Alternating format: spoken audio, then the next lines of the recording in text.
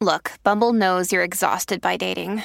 All the, must not take yourself too seriously, and 6'1" since that matters. And what do I even say other than, hey? Well, that's why they're introducing an all-new Bumble, with exciting features to make compatibility easier, starting the chat better, and dating safer. They've changed, so you don't have to. Download the new Bumble now. Good risings. I'm Jackie. And I'm Brian. And this is Grateful Grains. Welcome back. This week, we're taking a look at some of the everyday superpowers we humans have at our disposal. We got it started Monday with a smile. Tuesday, we looked into building trust. Wednesday, we learned to expand. Yesterday, we found a co-conspirator. And today, we're healing the divide. Matt Tremblay, Senior Vice President of Customer Remediation at Wells Fargo, shares a personal story about a neighbor who sent him an anonymous complaint letter in the mail. He has a wife and 5 children. You might notice, though, that 2 of their children look a little different than the rest of the family, and that's because they're adopted. Their neighbor, though, saw 2 different-looking children playing outside their house every day and came to the conclusion that they must have been running an illegal daycare out of their home. He shares, "I'll never forget the way my wife transformed before my eyes from this graceful, peaceful, sweet woman into this angry mother grizzly bear whose cubs needed to be protected. It was intense." But he uses the example to say, isn't it sometimes what we all tend to do with people who think differently, or believe differently, or maybe even vote differently? Instead of engaging as true neighbors, we keep our distance. We often make all kinds of assumptions about people we perceive to be different than us.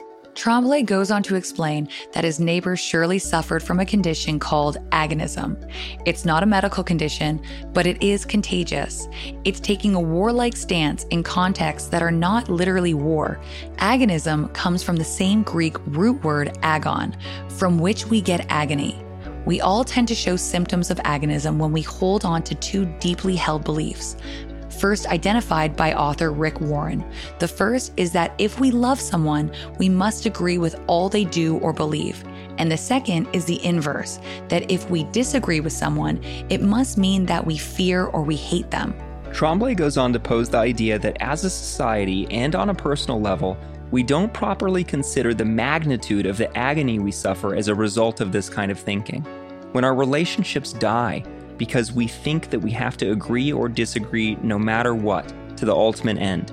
Tremblay wagers that each and every person could likely think of at least one personal relationship that's been strained or maybe even ended because of some polarizing topic that we have little to no control over. He suggests 2 strategies that he's learned through trial and error.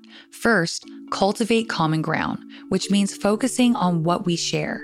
He reiterates that by cultivate, he means that we have to intentionally work to find common ground with someone. Common ground doesn't mean that we're exact or that we totally agree and approve.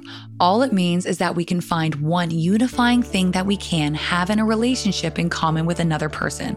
We learn to honor one another even in our differences, rather than believing the lie that in order for me to honor you, I also have to give up what I believe.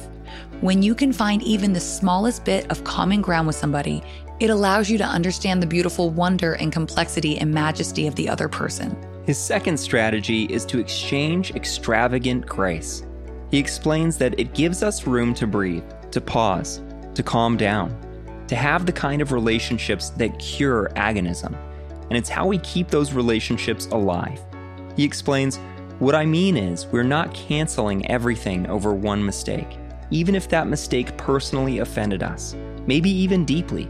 Holocaust survivor Corrie ten Boom put it best when she said, "To forgive is to set a prisoner free, only to realize that prisoner was me."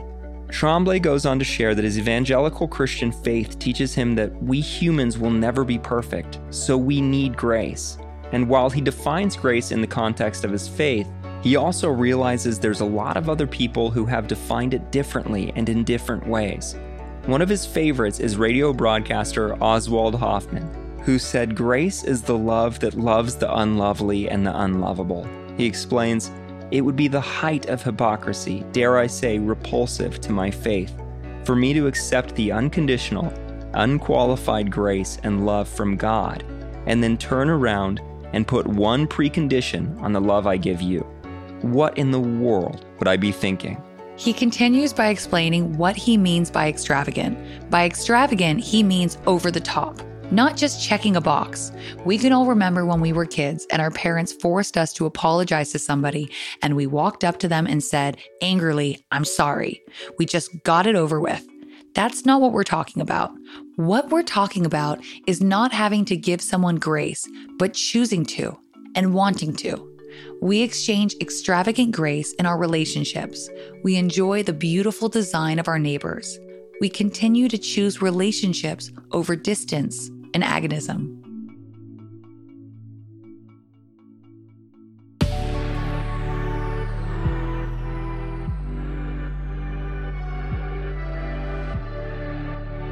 Thanks so much for joining us on Grateful Grains. You can find us on Instagram at Good Risings, or you can find me at B McMuffin. And you can find me at JacquelineMWood_1. See you again Monday. Until then, remember, a better tomorrow starts with today.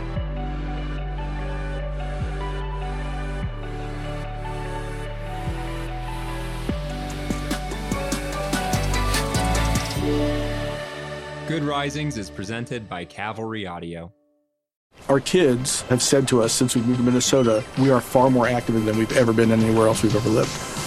Moving to Minnesota opened up a lot of doors for us. Just this overall sense of community, of values that, Minnesotans have. It's a real accepting, loving community, especially with 2 young kids. See why CNBC ranks Minnesota number 4 best state to live and work. A great place to work, an even better place to live. ExploreMinnesota.com/live.